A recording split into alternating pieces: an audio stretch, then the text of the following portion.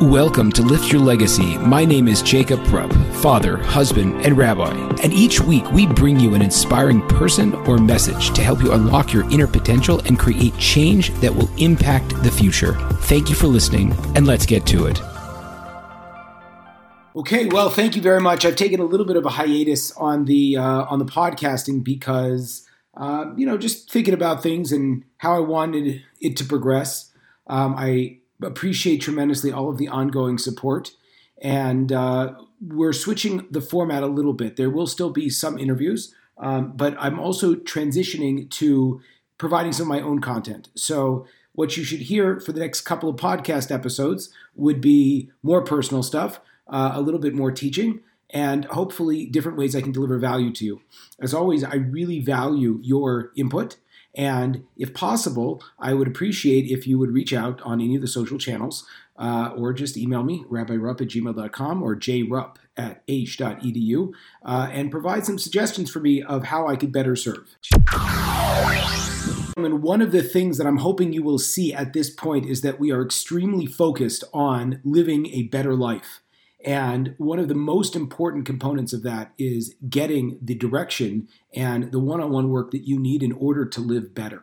So I am a strong proponent of coaching. I do a lot of coaching myself, and I would encourage you, if you're listening to this, to please do what many other people have done. Reach out. Let's have a conversation. There's no obligation to you whatsoever to see if we might be a good fit to work together. And if that might not be the case, I would be thrilled to introduce you to any of the multitude of options and networks and people that I know who could provide that help. So again, please reach out via social channels, whatever it might be. I don't think I'm too hard to find. Certainly not, I hope. And let me know how I could be of benefit to you. Thank you so much. I think one of the fundamentals that we have to consider as we go into Passover is not how is it going to not be great this year, but how are we going to take advantage? Because in the rest of our lives, we may never have an opportunity like this again to celebrate Pesach like this. So it's very exciting. Okay.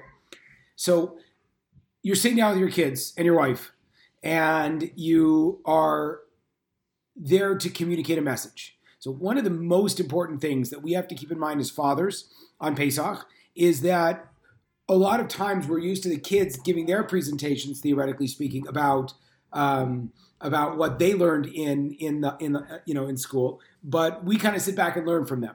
So that it's really kind of reversed. The mitzvah of the Seder night is actually being able to tell over to your children that the story of Egypt, and that you're trying to work through the different components of the story in order to get to a basic theme which your children need to understand. And the theme that your children need to understand is that God involved himself in our lives, and as a result, our lives are going to be fundamentally different.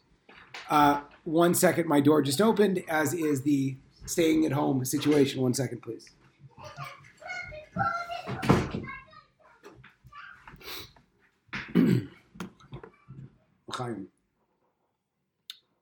Okay, so that's the point. So we have a tendency, whenever we're going through the Passover experience, where we like to let the kids talk, we like to have the food, we read through the Haggadah, but the whole point is we're trying to get to a central message. The central message is that God stepped into the picture and he took us out of Egypt. Now, what does that mean fundamentally, and why is it relevant for our life? So that's a great question, because we have to think about it. Because most of our lives, for the past 3,000 years since we went out of Egypt, we are not actively reliving it, right? It's like it didn't actually happen to us. We never practically saw it. We have a tendency to live in the day in and day out world and live as if this kind of stuff never happened. Now, it's fascinating because coming out of Egypt was the seminal event in all of Jewish history. Why? It says, first of all, it's again, we in history, the people that study history talk about something called a watershed event. A watershed event is essentially where like history becomes completely different. And as a result, our whole world is changed. So we say that in the beginning of the Haggadah, which is that even if our fathers and our fathers' fathers, even if God had not taken us out, even our children and our children's children would still be enslaved. So it's fascinating because the level of slavery that we experience in Egypt, it's not a slavery that was dependent on just the time, just the Pharaoh, because practically speaking, as we see with all of history, right, that regimes change. And circumstances change. And so why would the Haggadah ever make a statement like we would still be enslaved when in reality, everyone who's enslaved, a time comes when they'll get out. So there's something special about our slavery where we would have never come out. And so the fact that God took us out forever changed the situation, forever changed our life, and was one of those moments where, because it happened, our whole life has to be different. So what I'd venture to say is the following concept.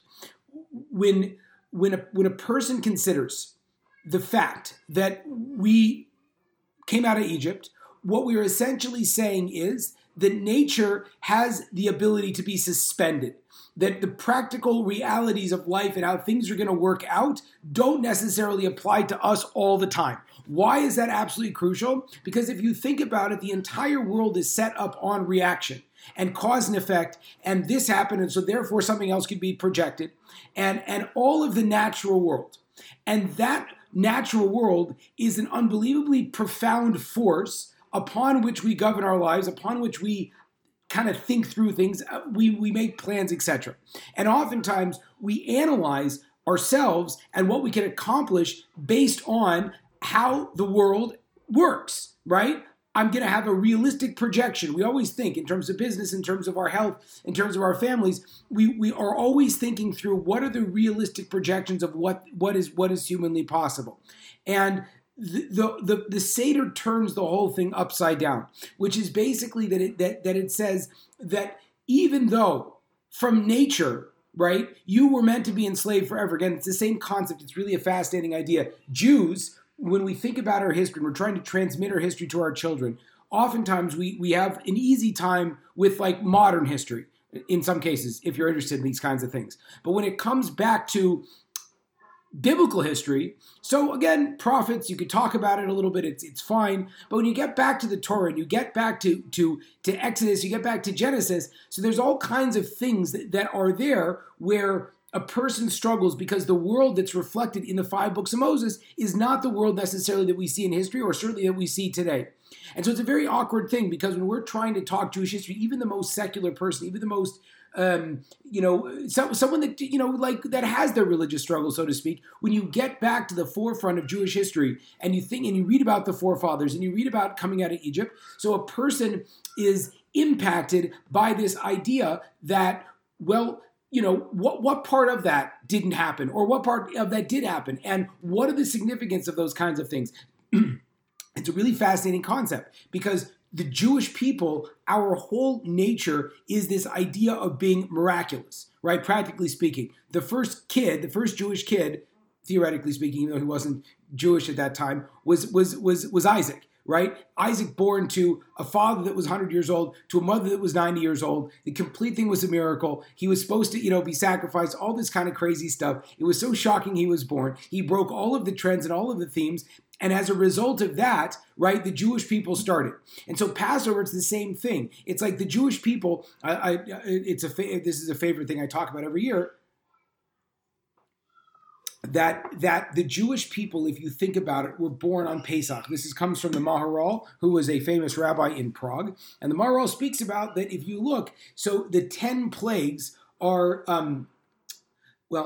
here we go. The 10 plagues basically were a process that initiated the birth of the Jewish people. The first plague was blood, and obviously we know when a baby's born that there's blood present. And then all of the plagues led up until the Jewish people came through the Red Sea, which was similar to the actual birth. So the Pesach is actually the concept of Klal Yisrael being born. And so you would expect to find the exact same theme replicated at the very beginning, which is that the Jewish people were born miraculously. They came out, and our entire history, therefore, is a reflection of something that's completely miraculous. And so when it comes to betting on the Jews, when it comes to being Jewish, connecting to Judaism, we're dealing in the world of the supernatural. And that's for sure how it goes, and that's how it goes across the board.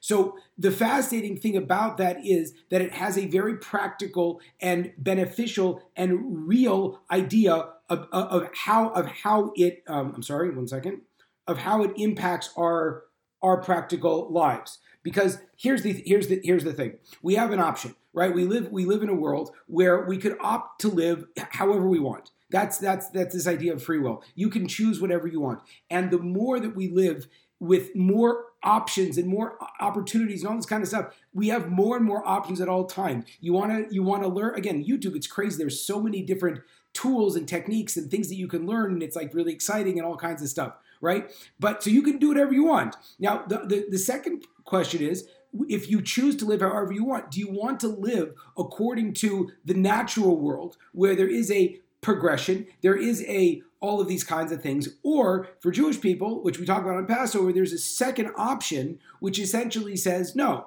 you have the ability to step above your nature. You can become something more. You can grow. You can bounce kind of out of the levels in order for you to achieve the growth that you're looking for. That's unbelievably fundamental. Why is that so important? Simple. Because, well, what does that mean? We work so hard in our lives to try to achieve something. And there's an idea, do you want to work yourself up from the bottom? Or do you want to see how close you can get to the top? Is it cheating, so to speak? And it is a basic fundamental question that we try to impose upon our kids. It's a fascinating concept, right? We're going to go. Okay. So usually as those who watch might know, when I do the Scotch studies, I kind of go in a couple different directions. But it's a very interesting question, right? So there's a basic idea that we have an option.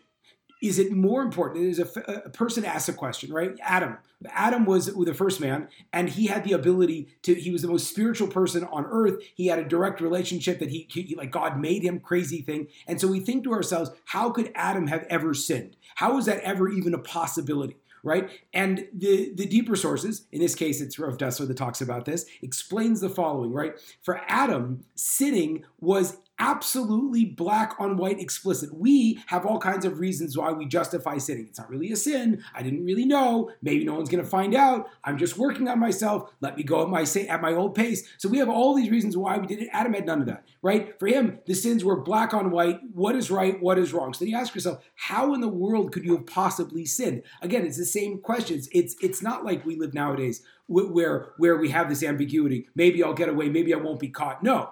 Adam was literally, it's as if you're sitting in a car with I would always use a CHP for California Highway Patrol, but I don't know what they have in Minnesota, but the equivalent, they're like the Edina cops, like who are those guys, right? And the speed limit is 55 here, which is, who knew that one? But anyway, so you're sitting in the car and you have the highway patrolman who's sitting next to you and he's watching your speedometer. You would speed in that environment? You would never speed in that environment because it's an automatic ticket. Why would I do that, right?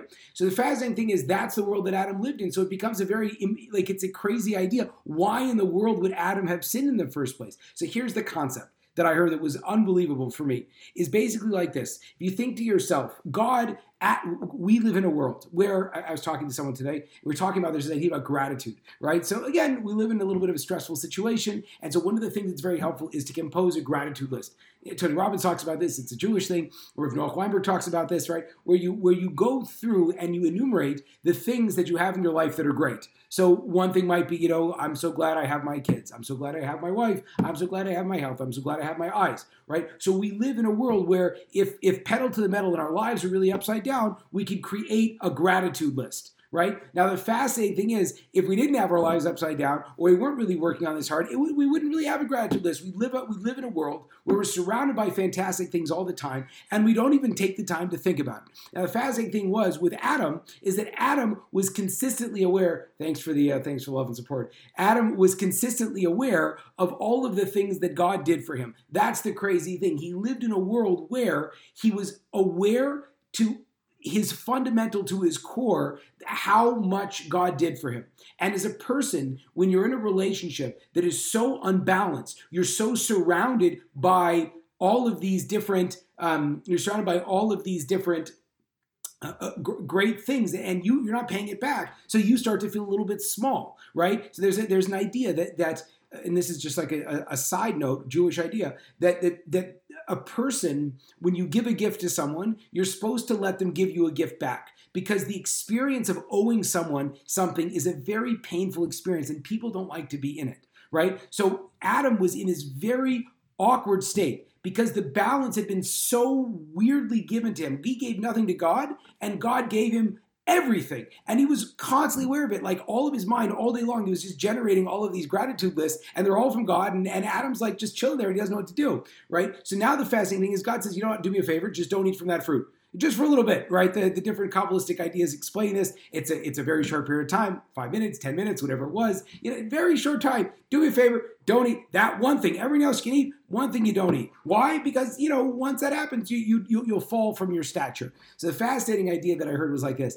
Adam thought to himself, look, I'm so close to the top of the mountain. Right? I'm getting everything, and I'm so close to God that this one little thing, it's like small. It's not a big deal. Like it's like you just gave me $1 billion and I'm gonna make you a small milkshake. Like how does that even, it doesn't in the smallest way equal the scales. So Adam ate from the fruit with the idea that he would fall and have to find his way back, that he would have to generate distance in order to come close. And that ultimately was the greatest sin. Why? Because God didn't care per se about eating the tree. What he wanted to see was, could Adam really listen to what God actually wanted, or would Adam fall into his own selfishness? And Adam ultimately fell into his own selfishness and didn't listen to what God said. And that was the crazy thing, right? So there's this deep, deep, deep part within us that does not want to be so close to the top of the mountain. We want to drag ourselves down into the dirt, so to speak, so we can grind our way back up. And that's fascinating, and that's an approach. And a lot of people choose to live that approach. Now, the reality is that if you come from the bottom and you have to work your way up, fine. But if you come from a place where you're higher up on the chain, it doesn't mean, right, that you shouldn't grow as much as you possibly can. It just means that a lot more is going to be expected of you, but you're expected to start at a higher level. And that's the fundamental. Now, the problem is, if you start at a very high level, again, famously, now we're going back to a little bit of politics. Donald Trump famously in his campaign speech, or one of his speeches, said, "My father got me started with a small business loan." Forgot what it was, $2 million. Again, he turned it in at a certain time, $2 billion. Not bad, right? Again, everyone's going to freak out about that, but that's the situation. And everyone jumped all over and said, your father starts you out with a $2 million loan? Like, what about all those kids that come out of college, $500,000 in debt, and they got to start working from the bottom. And of course, they have no work experience. So who's going to hire him? Well, Starbucks is going to hire him. So you have a kid who's $50,000 to $500,000 in debt. He's working in Starbucks. He has a history degree. I have a history degree, right? And he doesn't know what to do. And he's looking at Donald Trump and he's like, come on, man, that's not fair.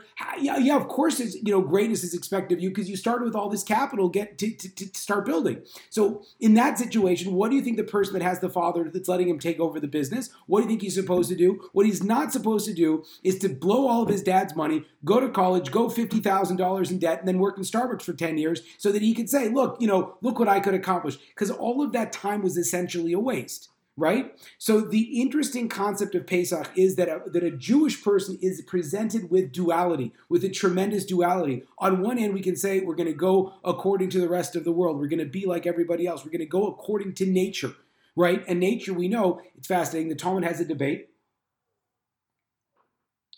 I'm going to bring the water bottle closer because I get dried out when I'm talking, and it's probably not good to do that with nice scotch nearby. Okay, so the Talmud has a debate. The Talmud has a debate. When was the world created? So there's two opinions. One says it was started in Nisan, the month of Nisan, the month we're in right now, where Passover is. The other one says it started, Tishrei, where Tishrei was the last month. Started Rosh Hashanah, the Rosh Hashanah that we have, right? And so it's very interesting because according to one approach, the world is trending towards winter, and the other approach, the world is trending towards spring.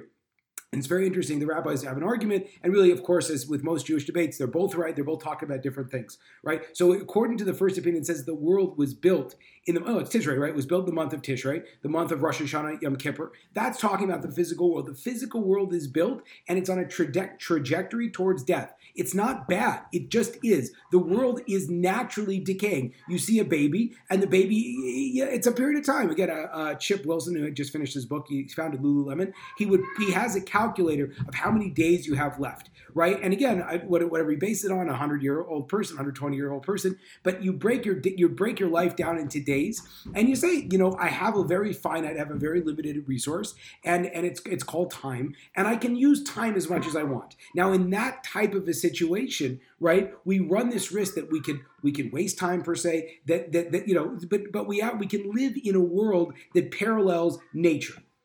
And the flip side is, and this is very fascinating, that the Jewish world, the Jewish approach is who or what was born in the month of Nisan. So it was the Jewish people. This reality called Klal Yisrael. Now we're going to get into what that means specifically, but there's a special nation, a special group in the world where we see everything as the complete opposite. And rather than nature, we are born with that crazy opportunity. Instead of a couple $1 million worth of a capital investment to get the career started, we have this thing called prophecy. We have this leader called Moses, and we have this relationship with God where he basically just kind of tells us what to do and how we're supposed to direct our life. And we have a very prominent position. The Torah calls the Jewish people, again, this is not saying we're better than anybody else. It's that it's just different. And we're going to get into that also a little bit. One of the main challenges of the month of Passover is that the Jewish people lost their way. Again, it's interesting because before the Jews, right, before Abraham the Jews in Egypt, before the patriarchs died. So Jacob was in Egypt and Joseph was in Egypt, and the slavery didn't really start until those guys and all of the tribes, the heads of the tribes, Jacob's sons, all died. And after they all died, so then the slavery started. So an interesting question, why? So the deeper sources explain it's because as long as the patriarchs were alive, right? So then the children were able to maintain their identity comfortably. And they knew who they were, and they knew they were there to, as the Haggadah says, to sojourn in the land of Israel, in the land of Egypt. And they had clarity, right? They had absolute clarity of who they were and what they were doing and what their point was. And the fascinating thing was once the patriarchs died, they knew there was supposed to be a 200-year exile. And as a result, they wanted to look as much like the Egyptians as possible. And they lost their identity. They forgot who they were. They said that ultimately they were Egyptian. And that identity of theirs, which they had held on to so tight for so many years, that ultimately became first it was like secondary. And then it became kind of like, I know, like Jews, whatever it might be. I think I might be that. That could be something I am. So the fascinating concept here is that the Jews got lost because we forgot who we were. And it's interesting because at the very beginning of this part of Maggid, which is where you're telling over the story, we identified the world's greatest anti-Semite. The greatest anti-Semite in the world was not Pharaoh. You think it was Pharaoh because after all, it is the Passover story, right? Who's it supposed to be? They pick Lavan. Who's Lavan? What was Lavan? What was so bad about Lavan? Jacob's father-in-law. So okay, he switched the brides, right? So it's interesting because it says that Lavan was the worst because he tried to uproot everything. What does it mean he tried to uproot everything? So the first thing he did was he tried to stop the Jewish people from even coming into existence. It wasn't like Pharaoh that was just trying to kill the boys and not the girls and just oppress people. He tried to uproot us that we never even, it was like a stillborn. It never even came into the world, right? When he tried to switch the brides. And then fasting left this the best, right? Jacob, after marrying Leah, and then he marries Rachel, and then he works for Lavan, and they set up a very clear situation where I watch your sheep, and only the sheep that look like this, I'll keep them, and the rest of them are yours. And eventually what happens with Jacob is he says, okay, Lavan's not great. We got to get out of here. Again, this is the Bible. He goes and he asks his wives, after God tells him, you should go back to Israel, he goes back and asks his wives, is it okay if we end up going back to Israel? To which obviously his wives say yes. So Jacob and the family and all these sheep, I love sheep, right? They're all trekking out there, and Lavan jumps up in the morning or at night, realizes that they took off. He grabs his men, he pursues them, and they finally have this big confrontation. And it was like the greatest water cooler inner office battle. Lavan's like, you're stealing, you're running away, and Jacob freaks out. He's like, what are you talking about? I worked my rear end off for you in the nights and in the days, and I worked so hard and I did all this stuff, and you just try to mess me over. And here's the best line. This is why we think Lavan is the ultimate anti-Semite. He says, what are you talking about? The women are mine, the kids are mine, the flocks are mine. And that's it. So you're like, what's so bad about that? He didn't punch anybody in the face. He didn't light anybody on fire, right? Like, what do you do? The idea was that Jacob was building himself as an identity. And Lavan was saying that your identity doesn't exist. It can only exist underneath mine. And that, my friends, is the essential component that is so detrimental to anybody that's trying to find out who they are and be proud of who they are. Because as long as they feel like they exist for someone else, that they don't have their own identity, that they don't have their own ability to be themselves, so they're living in this existential, natural anguish. And again, I don't have to necessarily connect the dots for us to hopefully to see how relevant that is for most people today, right? Because so often, again, I love it, right? You have all these people who they go on, you got your kids home. You're trying to work from home. Maybe your spouse is trying to work from home, and your kids, just school gets canceled forever, right? No one's ever going back to school, and you're not a teacher. Like, that's not your job, right? And now it's like remote education. So now you're trying to like balance your kids, try to balance your job. Everyone's screaming, knocking things over, and then you have a couple of these psychopaths. I love them; they're great, but psychopaths who will be putting on their Instagram and putting on their Facebooks all these beautiful projects and how wonderful it is for everybody to have the kids at home. And it's great. Everyone dresses up nice, and they have nice projects in the backyard, and there's fancy breakfast and fancy lunch, and the kids are sitting nicely, and the kids and the parents. I have a dear friend, Adam Simon. You can watch him. You look at all these awesome projects he's got, and like for us, we're just like hanging on by the skin of our teeth, being like, oh my God, like I'm trying to work, I'm trying to watch the kids. Someone sit down. Don't light your sister on fire. All of these things are going on, right? And so what's really fascinating is we live in a world where we feel oppressed by the expectations of other people. And we feel like we have to fit in this box of somebody else and what's okay and how are we supposed to dress. Again, if you think about it, how fundamentally disconnective it is for us to feel judged by someone else. Why do we feel judged by somebody else? Essentially, what being judged by somebody else is feeling out of your element. Is feeling like you're competing for something. Good night, I love you. It feels like you're competing for something that is like it's a battle you don't want to like fight. It's like, you're not good enough for me. You're like what? And you feel so bad about that. And the secret to getting out of that is realizing that nobody's really competing. And it's great. There are certain people that absolutely love all the fancy projects with their kids at home. And that's great. And they can balance everything. And that's really great. But I'm in a different category. I'm doing my thing. And there's things that I'm good at. There's things that I'm bad at. But as long as I'm me, I'm good to go. So the fascinating concept is that what Lavan was on a national level trying to do to the Jews was to take away our ability to be ourselves. And he was subjecting us to saying that we're always going to be locked in his confines. Go back. So that issue was exactly what the Jewish people later did to themselves in Egypt. Is we said, I don't want to be special. I want to fit in. I want to look like everybody else. Now, again, that concept, if you don't know who you are and you don't know where you're coming from, then it's very hard for you to connect back and to be essentially yourself. And that's something else fascinating we were discussing. That so often we have this big challenge in life, which is that we want to get rid of the bad parts of ourselves. And a lot of times the pain in our life comes from the fact that there was stuff in our past that we want to run away from. And that's true. And most people have that. And we hide that deep down. And we're afraid if anyone would find out or if anyone would know. And it's like this shameful part of ourselves we just try to get rid of. It's like when you grew up and maybe you were scared or maybe you were awkward or maybe all these kinds of things, and you spend your whole life trying to say, I'm different than that.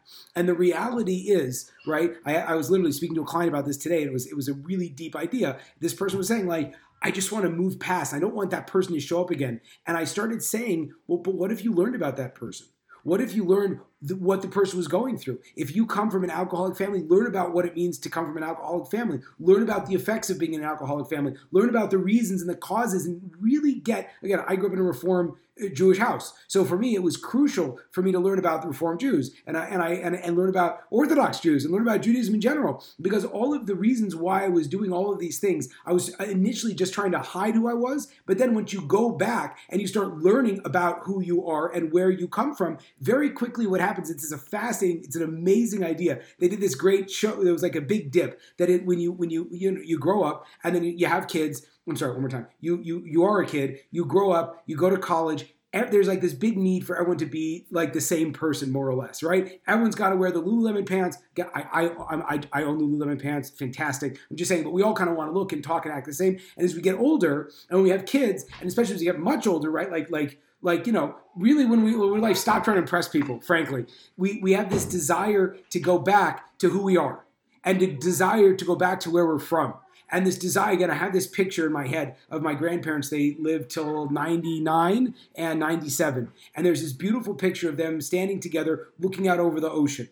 And it was just, it's a beautiful concept for me, because for me, I always feel at home at the ocean, right? Why'd you move to Minnesota? Okay, good point. But anyway, so there's a certain concept that the older we get, the more we crave to return back to our roots. Because when we're done impressing everybody and we're done trying to be something, we just want to go back and be ourselves. So the worst possible thing is to exile ourselves from who we really are. And the best thing we could do is to try to embrace who we are. And so that's one of the fundamental ideas of Pesach, is that we have to go back and appreciate that who we are as Jews and who we are as a family. And again, this is so profound. Why? Because we start off with this crazy thing in the Haggadah. It starts off, it says, all who are hungry come and eat, and all who want to join the Pesach, join in, eat with the offering, right? So you ask yourself, like, that's the weirdest invitation ever, because like no one's coming because you're at your house, right? You didn't put it on Instagram, 6 months before the Passover Seder, all who are hungry, who want to come to my house, come over, right, to your 28,000 followers, right? No, that didn't happen. You're saying it, you're sitting, again, we're going to say it, it's like a joke, right? Everyone's got corona, everyone, God forbid, is terrified of coronavirus now. You can't go to Trader Joe's. They're spraying down everything. They spray you. They spray your cart. They spray your hands. I spray my hands. You spray my hands. I'm spraying the money. I'm spraying my card. I'm spraying the thing. Everyone's spraying. We're all sitting around, coronavirus 2020, and we're going to read this line. We're sitting with our families, sitting there. We don't want anyone coming in. We don't want anyone to look at us, anyone to talk to us. And we say, all who are hungry, come and eat. Like, it doesn't make any sense. Everyone shows up, they want to eat. We're going to be like, you got to leave. You got to put on the gloves and the suit, right? So the interesting idea is, why do we say that? Because the Baal Haggadah, the person who wrote the Haggadah thousands of years ago, was trying to make a point. The point was that the Jewish people, in order for us to merit redemption, in order for us to come out and to experience Pesach, we could not do it by ourselves. We couldn't do it by ourselves. We needed to do it as a klal, so we had to do it as a Jewish people. And so in order for us to relive this appropriately, we have to recognize that we are all a people. And it's the peoplehood that got redeemed, not the individuals. And what's the proof of that? You're thinking already ahead of me. We say later in the Seder, right, about the wicked kid. The wicked kid says to his father, "What are all of these things to you?" And the father says back, to me, "Well, you wouldn't have come out of Egypt because you separated yourself from the group." And the Haggadah calls that kid wicked. Crazy thing. So the most dangerous thing to do on Pesach is to have this idea that I'm an individual. And again, we just talked about but it's so nice to be an individual. Well, sort of. But the first step is to appreciate that the nation itself is a unique nation amongst the nations. Not better, but completely different, with a completely different set of rules and a completely different experience and a completely different history. And if we didn't have this experience, we would never have been able to become who we became. And that's the first step of Pesach, is to think to yourself on a very deep level and give over to your children in the most pointed way you can. What does it mean to be Jewish? What does it mean to be a member of the Jewish people? And again, depending on where you come from, there's going to be a lot of answers, right? Because some people think, well, it means I have to keep kosher, or people think I have to wear a kippah, or it means I have to go to Israel, or whatever it might be. But what's really interesting is that you have to start this conversation, because what does it mean to be Jewish? And a lot of times we don't think to ourselves, what does it mean to be Jewish? And then the Haggadah goes on to answer what it means to be Jewish. What it means to be Jewish is that, going back to the beginning of the talk, you didn't start in Starbucks. You didn't start in debt and in Starbucks. You were very lucky. We say again, it's not an ego trip. And that's very important, because the Haggadah is really not an ego trip for the Jews. It's not an ego trip for the individuals. It says that God desired us, which means I'm not special. I didn't get picked because I was so fantastic. No, He picked us without any other things. We were idol worshipers. We're like everybody else, right? No big deal. God said, I'll take you. So you can't walk around and say, I'm special because I have a nice hairdo. That's why God picked me. Like, no, he just picked you. He picked you as a nation. And fascinating enough, this is a beautiful idea. As we're going through Magid, the Haggadah is explicit that we got beaten down to such a level that all we could do was cry out. We did not give erudite speeches. We did not write books. We did not start hedge funds. We didn't give over a bunch of audible books and create the cure to coronavirus and the Iron Dome and all of the great things that Jews do around the world, start Facebook, cool stuff like that. We weren't listing off to God, hey, save us because of all this cool stuff we're going to do. No, we were brought down to a most fundamental level of crying out to our fathers in a panic. To the gods of our fathers, we cried out to God because our lives were so low. And you'd say to yourself, like, duh, like there's no atheist in a foxhole. And the answer is like, no, that's not the point. The atheist in the foxhole is crying out of it's a natural state. Well, maybe that is even deeper to think about. I'm not sure, right? But the idea for what Jews do when Jews suffer is that we see, again, going back to this concept, that suffering for Jews is not to destroy us. Suffering for Jews is to see that a regrowth is about to happen, right? That we are experiencing the birth pangs of an exodus, right? That's the whole story. The whole story is we're sitting there enslaved and it's awful. And what comes after that is God comes in, flips the world upside down and saves us. So it's this fundamental idea for us to relate to suffering in our own lives and challenge in our own lives to realize that everything that happens to us is planting seeds for our future growth, for our future redemption, for it's all going to lead us to a positive place.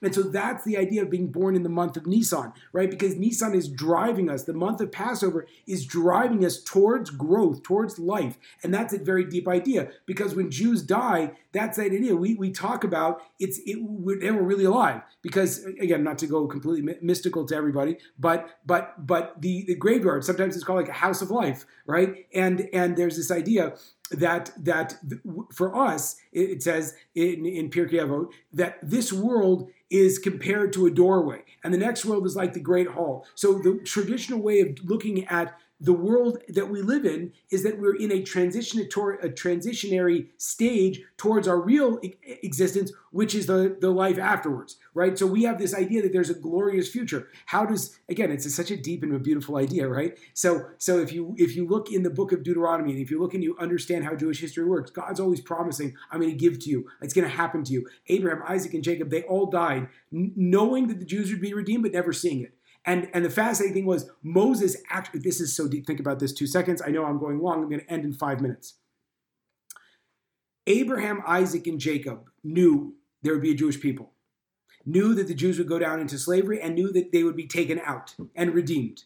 And fascinatingly enough, God yells at Moses because Moses says, God, take the Jews out. And God's like, what are you talking about? Who do you think you are that you're going to watch the Jews come out? My greatest, most righteous people, they died never seeing it happen. They just had faith. And fascinatingly enough, when Moses, who eventually did lead the Jews out, what happened with him? So there's this idea that when they came to the Red Sea, they sang the song called Az Yashir, about God redeeming them, but it's all in the future tense. So the deep sources say that God was teaching the Jews at that point about the resurrection of the dead. Not getting into that so deeply, but the idea was that even Moses could not sit without waiting to see God's promises fulfilled. God gave a new promise that would be occurring afterwards. And what's Moses' life look like? After he dies, knowing, he literally says it's like the most tragic, crazy, awesome thing. When Moses is on his deathbed, he's like, hey guys, everything's good. We spent the last 40 years trying to get to Israel. By the way, you should know, I'm going to die. You guys are going to go and you're going to be there for a little bit of time. Then you're going to rebel and you're going to get kicked out. And then, and then all of history is going to happen. You're going to exile and then God's going to bring you back to the land of Israel. And then that's the end. So there's this fascinating idea because if you look at all of Jewish leaders, they all died, lived and died with God's promises of what was going to happen in the future. So it was a society, it was a culture, it was a deep-seated idea that we live for tomorrow. And that's a fascinating idea because if you live for a better tomorrow, suddenly you can start to advocate for a better tomorrow. So if you live with the idea that tomorrow is going to be better, so suddenly there's an idea that you can get up, not to go deep dark, but we'll go dark because why not, right? So one of the reasons why people get in a very deep place, in a deep depression, in suicide, and all these kind of things, is because they've lost the idea that tomorrow is possible. Because if you lose that, if you lose sight for 1 second of that hope, so then you're totally lost. And the amazing thing is that the Jewish people have always had this idea of tomorrow. So not only can we advocate for our own abilities, do we say, and I read a beautiful I remember where it was. It was a Holocaust survivor in San Diego, and she gave a class. She gave a whole interview on the Jocko podcast, which I recommend everyone listen to, the podcast and the interview with the Holocaust survivor. And one of the things that she was told in the camps was, you just have to disassociate yourself. You have to appreciate that instead of you going crazy, you have to realize the world's gone crazy. And instead of you thinking that there's no hope, you have to realize that this thing, the Nazis and all that stuff, there's no hope here. And eventually the day will come where you will get out of this. And that carried her through like 5 years, right? It was not 5 years. She was Hungarian, so it was like a year and a half of being in Auschwitz, but really terrible stuff, right? So that is the endemic. That is the concept. That is the whole virtue and value of what it means to be a Jew, is that we believe in a tomorrow. And we don't just believe in our tomorrow, we believe in everybody's tomorrow. And so that's why if you look at the fundamentals of every single big change ideas, it was Jews thinking maybe tomorrow could be better. We've always been dreamers. We've always seen things that have happened before they've happened, really trendsetters. And that's the whole idea. If you look at the natural world, there's no point to getting up tomorrow, because tomorrow is just one other step to death. And if you go through your natural life, it's like, what, only I can achieve is like, whatever I can achieve, whatever it might be. But if you have that idea that tomorrow can be better and there's a great future and that the nature doesn't hold you back, you can dream big. And once you start to dream big and once you think about what's possible, so all of a sudden the boundaries open up, because you're no longer locked in your head and you're no longer locked in nature. And it's not like, oh, what small thing could we possibly accomplish? No, we want to solve big problems. And when people think big and people think about solving big problems, oftentimes they're motivated to inspire other people to do it. So to speak, the universe conspires. God conspires. God makes the dreams happen because we have the courage. Again, I'm not saying us particularly, but yeah, I'm saying us particularly. This is our national heritage. Do other people do it? Absolutely. But fundamentally, what it means to be Jewish, what it means to go through a Pesach, what it means to experience is when you talk to your children, is that we are part of a nation, and the nation is the nation of hope. And the nation is the nation that is all about tomorrow. And the nation is a nation that doesn't need to rely on physicality in order for us to survive. We are a 1,000% miracle. If we were left to nature, we would have been gone 5,000 years ago, and there's no question about that. And the fact that we're here is a testament to the natural, miraculous nature of the Jewish people. And if we as a nation can embrace our theme, our natural heritage, our ability to be born with this beautiful idea of tomorrow and this beautiful national charge called the Torah, so then what else can we accomplish in our lives, and how can we benefit, and how can we grow, and how can we create a better tomorrow? Because that's what we're all about. So Pesach is coming. I want to wish everyone a wonderful Passover. I want to give you a blessing that your life should be a life of growth and potential and thinking, and have you grow out of your stages. And thank you very much for listening. From the bottom of my heart, I appreciate it always, your support. Thanks, H.com. Thank you, H Minnesota. Thanks for all tuning in. Thank you to Todd. And thank you. There you have it, folks, another inspiring episode. If you enjoyed this, I ask you to please share this with your friends and to like us over on Rabbi Rupp through Facebook or on YouTube. And the more that we're able to get these important messages out, the more that we can really make an impact in the world. So I encourage you, please, to stay tuned. We have a ton of amazing speakers coming up, and also to tell your friends about it. Thank you very much.